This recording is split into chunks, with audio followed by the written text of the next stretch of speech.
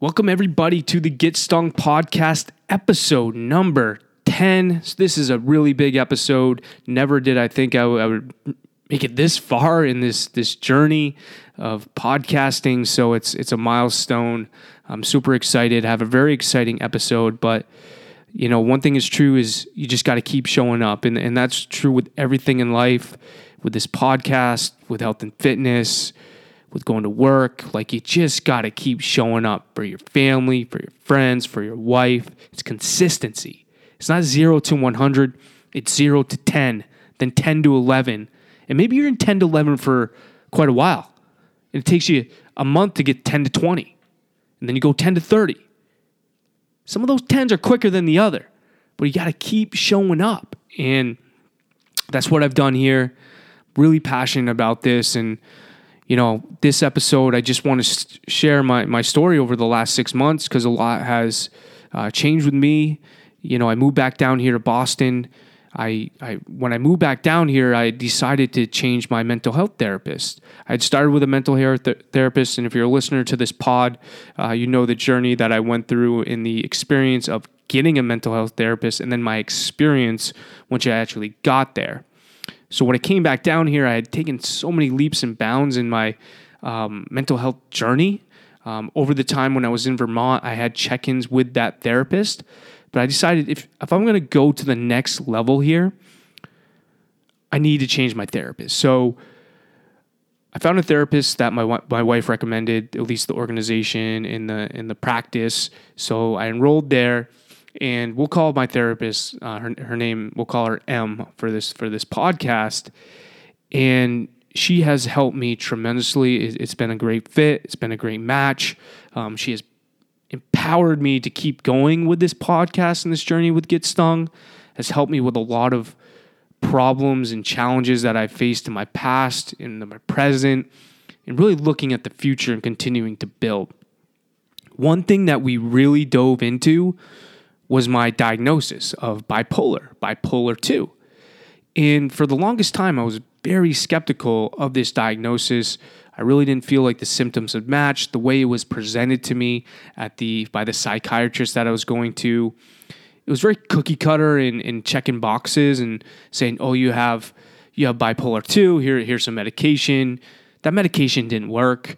I didn't feel any different, and it was an antidepressant, and I don't even know. It didn't work. I continued to take it just to take it. But over time, as I was doing more reflection, I was like, this bipolar doesn't really match my symptoms and how I feel. Like the depression and all that, yes. The ups and downs, yes. But I just didn't really feel like I had bipolar. But I just ran with it because sometimes you just have to identify with something and it's just a diagnosis, right? That's just how they treat you. So my new therapist, we really dove into that and started really questioning it, not to the point of like, you don't have problems, but like maybe there's something else. So my current therapist actually referred me to a different psychiatrist who just started a new practice, and she's very in line with what my therapist practice, like, you know, more holistic, want to treat things a little bit more naturally, really think things through, and have more empathy and a personal touch to things. So she referred me to this psychiatrist, and we did some more digging. She asked me about my symptoms, and she started questioning the bipolar as well. She was like, you know what? I don't think you have bipolar. And then we started, you know, doing some more questions and learning about my experiences in my day-to-day. So what I really struggle with every single day is anxiety, impulsivity, unable to make decisions. I can't focus. I can't concentrate. I'm moody as fuck. I can get angry. Like, these things that, I don't know, they didn't really align with the bipolar diagnosis. And what it led to was that you have untreated ADHD. And some of the ADHD can lead to, you know, those symptoms and some of the challenge you face can lead to depression. And I battled with depression when I was in depression, like, I didn't really know because I wasn't going to a therapist, but I knew I had problems, and I was just drinking a lot, doing drugs to really overcome it. And the depression just wrapped me all in. So I couldn't even couldn't even think that I was depressed until I finally just came out one day like, I'm depressed. So she diagnosed me with ADHD. I had been living with depression for a long time. I was severely depressed from like 2017 to 2020. Like it was bad. But in any case, so we decided, we're going to treat ADHD. And she felt like I was doing a lot of great things outside of, what I was doing with, my mental health and treating it with all these tools that I've built, with meditation, with running, with going to the gym, meditation. I might have just said that, but breath work, and just a lot of self-reflection and trying to understand my past and the influences that has had on me in my present, and just trying to be more present. She felt like we can treat this ADHD with medication.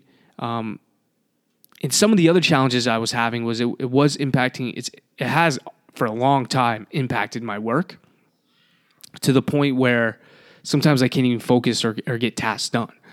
So I felt as if that medication was going to have to be part of the treatment. And one of the questions she asked me was, do you want to take stimulants for it? And the stimulants are Adderall, Ritalin, those two things I've used as recreational drugs. I've snorted them. I remember in 8th grade, my friend used to get prescribed them at school, and he wouldn't take them. He would give them to me, and I would snort them. In 8th grade, I was snorting Adderall or Ritalin. I can't quite remember. If you think about that, my son is 7. When I was in 8th grade, I'm 12 or 13. Like 5 years from now, if that kid is doing that, no, that's not good. That's not good. So I think about it that way. I compare a lot of things to my son's age, my oldest son. In any case, it was a big milestone in my sobriety because I had the opportunity to say, yes, I will take those stimulants. And I know what that's going to lead to. That's going to lead to me abusing it. I don't know, snorting it. I don't know. I just don't trust myself with those things around me. So I decided to go a different path and take a non-stimulant prescription that helps raise dopamine. So one thing a lot of ADHD people challenge with is, enough dopamine to help you focus and, help with the symptoms that you have. So I decided to go on that medication about a month and a half ago, and it has been serving and helping me quite a bit. I'm able to focus more. I'm able to, be able to get tasks done at work a lot quicker without distractions, and it just helped my overall quality of life. And I was already on the right direction. It's not like I was completely suffering, but I just needed to get to that next level.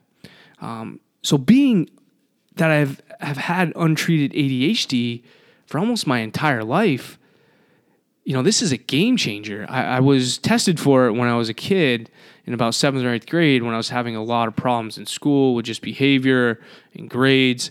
But I was borderline and decided not to, treat it with medication. So I've been untreated with it for a long time. I've been misdiagnosed by the mental health industry.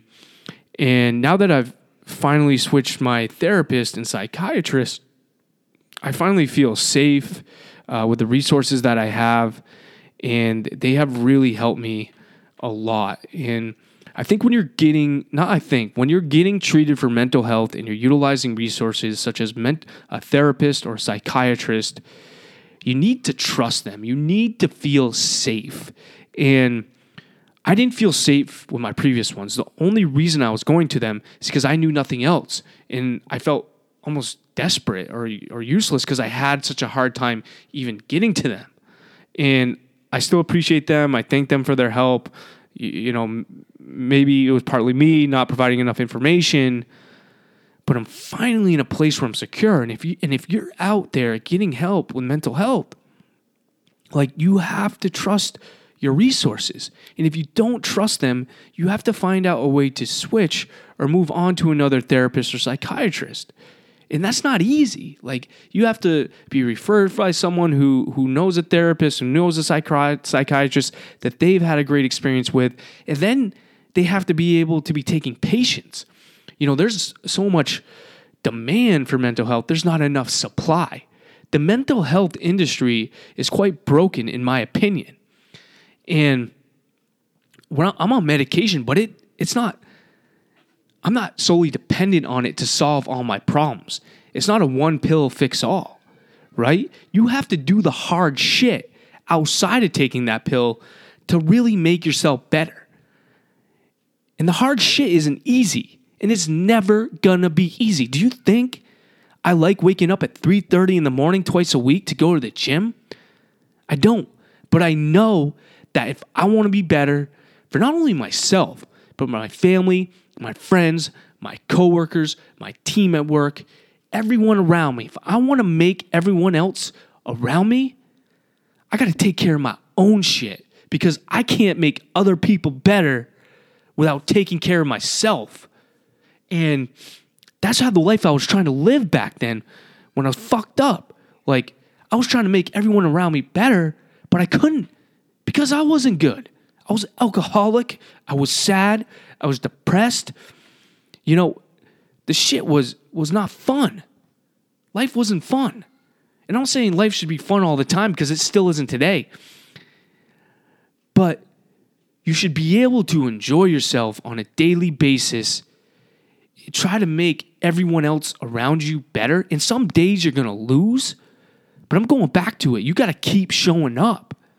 Keep showing up. It's about consistency. Like, you don't go to the gym 5 days a week for a month and then you're good, right? You got to go to the gym 2 to 3 times a week for the rest of your fucking life to be good. Your diet, it doesn't have to be good every single day, but consistently through the week, 80% good, 20% shit. It's consistency. It's going to work, doing the hard things, showing up, asking for additional tasks, asking for additional responsibilities, doing the stuff that's going to get you further in life. And for the longest time, I didn't live like that. And I struggled. I was sad. I was depressed. I felt bad for myself. But now that I'm over this hump, I'm done feeling bad for myself. I'm done trying to do the easy way out. I'm done being jealous of people who are successful. Like, I'm going for it. Because I sat back too long. I lived in my shell like a turtle, trying to go the speed limit, but going way too fucking slow. I'm done being the turtle. I'm being the bunny rabbit, right? Being the bunny rabbit. What the fuck is that? Oh, man, that's funny.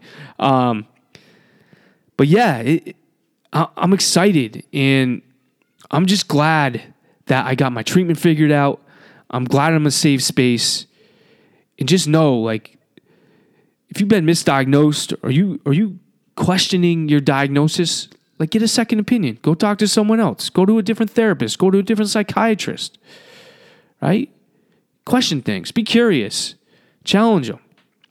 And just know your diagnosis doesn't define you either. Like, when I was diagnosed bipolar, I was like, man, I'm fucked up. I'm weird. Like, I'm bipolar. You know, I learned about it more and more, and was like, you know, a lot of people live with this, and you know, they're not weird. They're not. They just got some issues. We got challenges. You know. And now that I have ADHD, it's just a diagnosis, and we have ways to treat it. Right? Now I don't have to suffer through some of these symptoms I have been for such a long time, but I still have anxiety. I still have, you know, impulsivity. I still can't concentrate. Fact, I have a hard-ass time reading. If I'm reading a book, it takes me months, right? I'll read 10 pages, and I'll remember 5 of them. Like, I can't read and comprehend because I have no concentration or focus. I can't watch movies because I can't focus long enough. I can barely watch a half-hour show without stopping it and having to take about 3 different times to finish a half-an-hour show. So these are all some challenges I deal with daily, and the ADHD untreated made those symptoms even worse. But now I feel like I'm on the right path. The reading is always going to be a challenge to me. And that's why I love podcasts, because I love listening. I can comprehend much better and just feel so much more engaged. But all this is you. Like, these diagnoses are just diagnoses, but you are you. And again, just keep putting one foot in front of the other. Keep showing up every day, and little changes will continue to compound and get uncomfortable and get stung. Thank you all for listening. See you next time.